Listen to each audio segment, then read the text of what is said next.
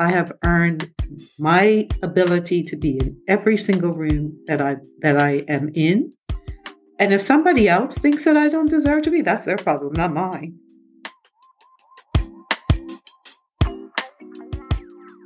Hey everybody, this is Belinda, and you've just heard Kathy Duffy, who is our guest on today's episode of The Leadership Tea. Our title today is Bitter Brews and Sweet Successes, Radical Self-Reflection and Designing Your Future. I first met Kathy in 2018 when we were both part of the 2018 cohort of the International Women's Forum Leadership Fellowship Program. This is a program that's had an incredible impact on my career, and I would love for you to learn more about it. I'm going to leave a link to it in our show notes, and I really encourage you to take a look at it. But I want to share more with you about Kathy before we get started. Kathy's an experienced executive. She's led diverse and global teams in the private sector for decades. Today, Kathy's going to talk to us about a number of different issues. I think that what struck me most is how she used 2023 as an opportunity to reflect on her career and where she wants to go in the future. And I'm really interested in sharing with you more about how she went about that journey and where it's led her to in this moment. I'm excited for you to hear her thoughts and her wisdom.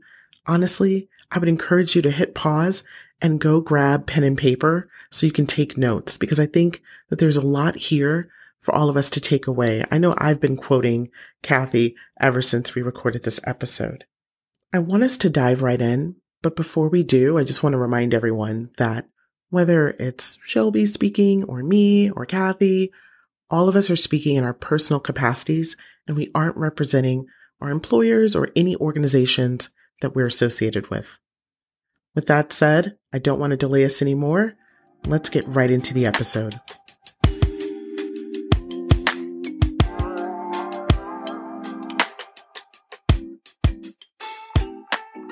Kathy, I know you had a really interesting 2023. Yes. And I think our listeners would really learn a lot from understanding the journey you took during 2023 and the reasons why you took that journey. Okay. Well, 2023 was a pivotal year for me. I turned 60 in April, and my mother died when she was 44. So for me, every decade that I reach, I feel that my mother never did. I feel that it is, I not owe it because I hate that. I feel that I'm living what she didn't get to live. And I also feel that aging is a privilege. Most people don't like to tell their ages, but for me, every single day is a gift, right? So turning 60 to me was it was just fabulous. So I decided instead of having a birthday party that every month I was going to gift myself an experience, um, travel, or doing nothing. So, and I deemed it my year of exploration and discovery, where I was going to put myself in positions that I would not otherwise be in. Like I became a patron for TED in Vancouver, and it's incredibly expensive to do these things. But I said, just like what are we spending our money on? The conversation we earlier had. Um, Sometimes spending your money to get a seat at the table that you would not otherwise get allows you to see the inner workings of organizations that we often don't get to see. So by becoming a TED patron, I was actually even invited to Chris, why has his last name gone out of my head? He is the curator for TED. He had a private dinner at his house in New York for patrons and speakers of TED because it was the first TED since COVID that was going to be meeting in person. I also became a patron of Aspen Ideas in Aspen, Colorado, and that is a phenomenal. If you have the opportunity to do any of these events, I think Aspen Ideas is just phenomenal. You have the CEOs from BlackRock, from General Motors. You have Andrew Ross Salking there from, it's like Katie Couric. It's just about anybody and everybody that's there. And it's just talks that are being done. But by becoming a patron of that, I was invited to private dinners where I got to meet people that I would not otherwise have met. And, it was just a fantastic year of pouring into myself, of being an observer, of not making any decisions either. And it wasn't just doing things like that. I even went on a silent retreat. I did a writing retreat. I did so many different things that I would not normally do. And you know what you realize when you do things like this Mm. is we often discount what we bring into the world and the knowledge that we've acquired over time. And the more you're in these conversations with these people who are considered to be world experts or um, the prime source of information, you realize that they're learning just as much as we are. Mm. And it was a phenomenal discovery for me for the year. I love that. That's like really impactful. And you've mentioned a couple of things, but what what was most impactful on you from the year? And then now, as a result of that experience, what's next? What was most impactful was how I sort of ended that with knowing that we're all learning, no Mm. matter how much you are considered to be the expert for a subject.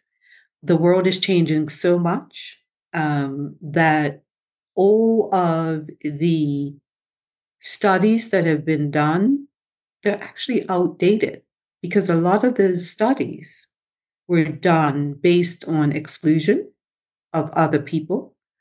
They were based on a time when we were in an industrial revolution type movement, whereas now we're in an intellectual movement. So a lot of what was considered to be the way we should be going is being turned upside down. So the more you put yourself in positions where you can add your 2 cents, because we all matter in the way that we're moving forward, the more we become of service to everyone, right? And I just loved listening to people who um, are considered to be these industry experts, and I know that they don't really know either, right? So, but as much as we give them the credibility, we have to give ourselves that credibility too. And what comes next for me is I'm deeming 2024 as my year of getting into position. So I'm Mm. taking all of what I explored and discovered in 2023, and I'm now trying to figure out how to use that information to get into position. I love that. I love that. You've just dropped so many nuggets, getting into position for 2024 and, you know, being around people that you think know it all, but they're just learning. They're Just learning like we like are. you. They Just don't like know we any more than you. They're are. on the same, Yep. same Yep. level. We just underestimate ourselves Totally. all the time. Totally. And I wanted to pick up on something that you said about being at the table, because you've been are in the C-suite, and you're at the table breathing rare air, and yet sometimes even when we're in these positions we still feel like we need oxygen, like we're not enough. We continue to doubt ourselves. And so as you're on this path that you laid out for yourself in 23 and in terms of where you're going in 24, I just wonder what has been missing or what was missing for you in the C-suite in terms of why are you on the path that you've chosen? Well, first of all, the C-suite is not really designed for people like us, meaning Black women, right? It is okay while we are aspiring, like we are accepted, we're embraced. Oh my gosh, this person is so clever. But when you arrive, whole different story. When you Mm, arrive, that's when it becomes, oh, you don't have this, or you don't have that, or you don't have the other. And then you see all sorts of other people who have none of those things that you have being accelerated around you. Um, so at the end of the day, and I'm going to backtrack a bit, Shelby, because when I turned 55, right, something happened to me that made me realize that I have far less years ahead of me than I have behind me. And mm, I decided that it was time for me to step into my big girl shoes, not play small for anybody. I don't think I am unworthy of being in any room. I have earned my ability to be in every single room that I am in. And if somebody else thinks that I don't deserve to be, that's their problem, not mine. mm. So, and it takes a long time to get to that, right? Because, Yeah. as Black people, we are taught to sit still, be quiet, don't make waves because of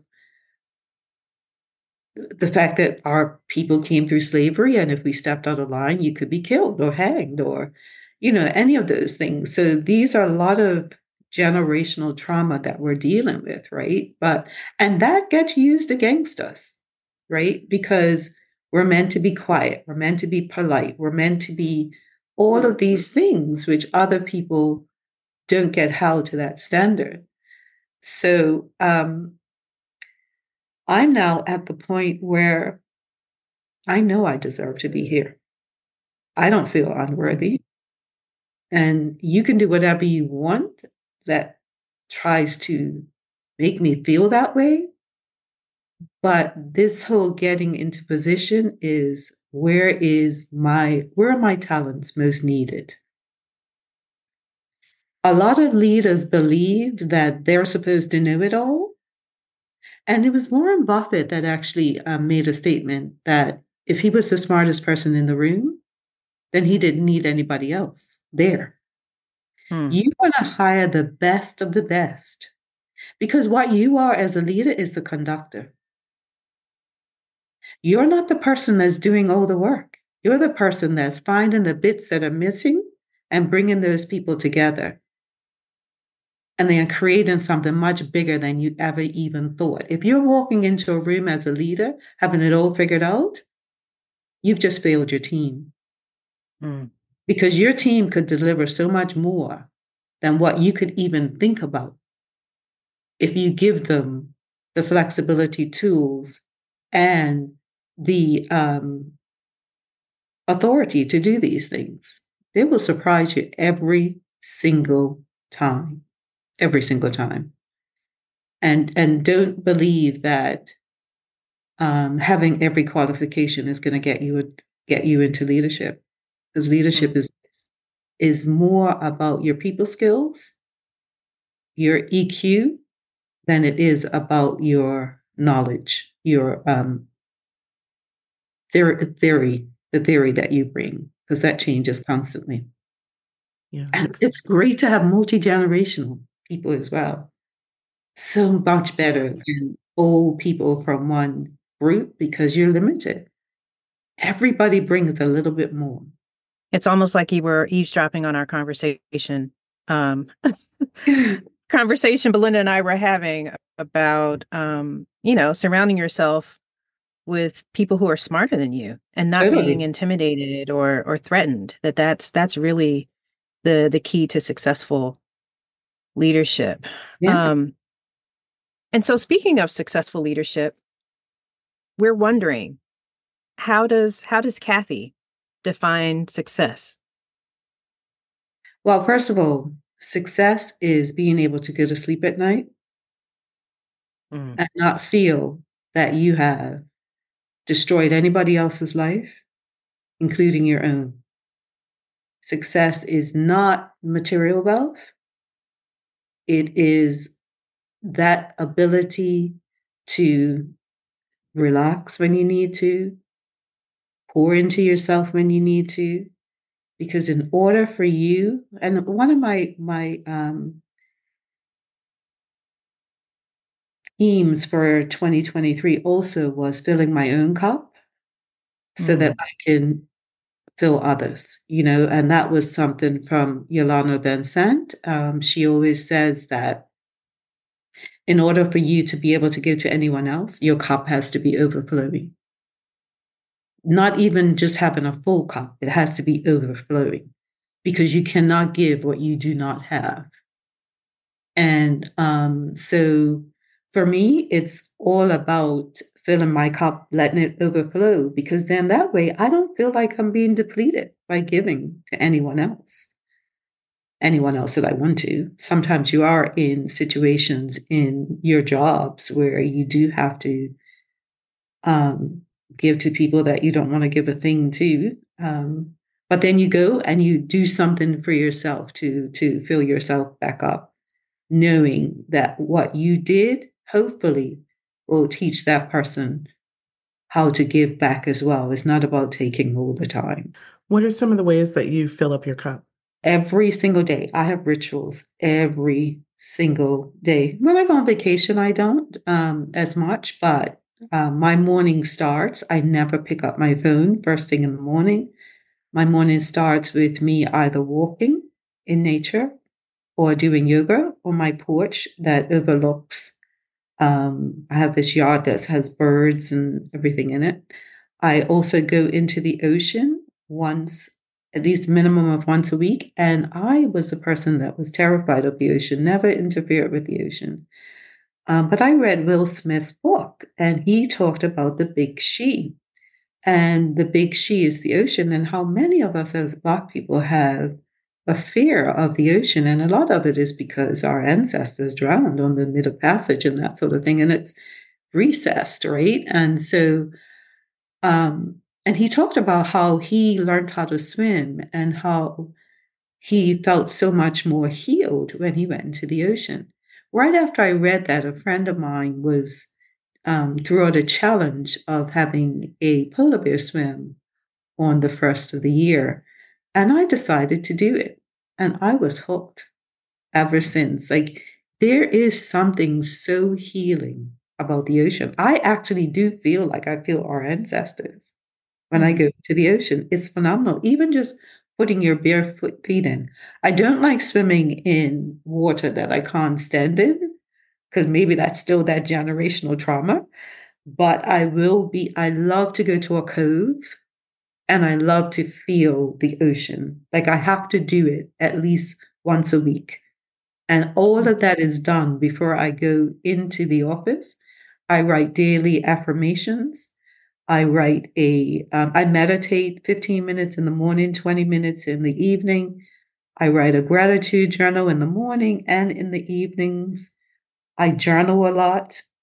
I do all of that so that I can center myself um, and accept that even on those days when I feel like the world is against me, there's always something to be grateful for. Gratitude is an activator, not a pacifier, is something I say. So that is what I do, Belinda, in order to be able to be a more effective leader and person, actually. Hmm. So, with that said, what is your truth? My truth is there is no truth. It's all perspective. Mm. I love it. So, hey, at this point, we would love to switch into our lightning round. Yes. We've got a few questions for you there. So, just kind of the first thing that pops into your mind. Shelby, you Mhm. want to ask the first lightning round question? Sure. So, Kathy, what is your theme song or playlist for a tough day? Oh my goodness. For a tough day, it would be we're part of something way bigger. Beyonce. Mm. Yeah. No matter what happens, we're a part of something way bigger. Love that. Mm. So we've talked a little bit about, as we were talking about the things that you use to ensure that your cup is full, you outlined some important parts of your day, both morning and evening. But which time of day do you feel is sacred time? First thing in the morning, because Mhm. I try to have at least an hour of silence a day. Mm. And that is grounding for me, so that I can hear what is really happening in my head. Mhm. And even though I call it silence, it means that there are no outside influences except for what's happening in my head. So I know what I'm dealing with first thing in the morning for myself that I have to work through. So Mm. that morning is sacred. That's powerful. Mm, You've yeah. shared a lot of thoughts on your approach to leadership, but I'm going to ask this last question anyway, and then you can just say the first thing that comes to your mind. Fill in the blank. Leadership is. Having the ability to follow, to teach and learn and teach.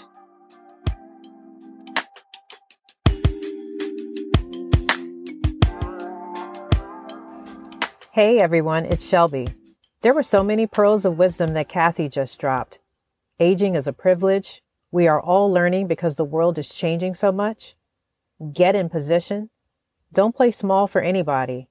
As the leader, you're the conductor. I learned a lot, and I'm so grateful that Kathy made time to share her leadership journey with us. And now we have 4 requests of all of you. Share this episode with 3 friends. Leave us a review wherever you get your podcasts. DM us on Instagram at leadership_T to tell us what topics you want to hear about. And finally, visit us at stirringsuccess.com to join our mailing list and be in the know about future content.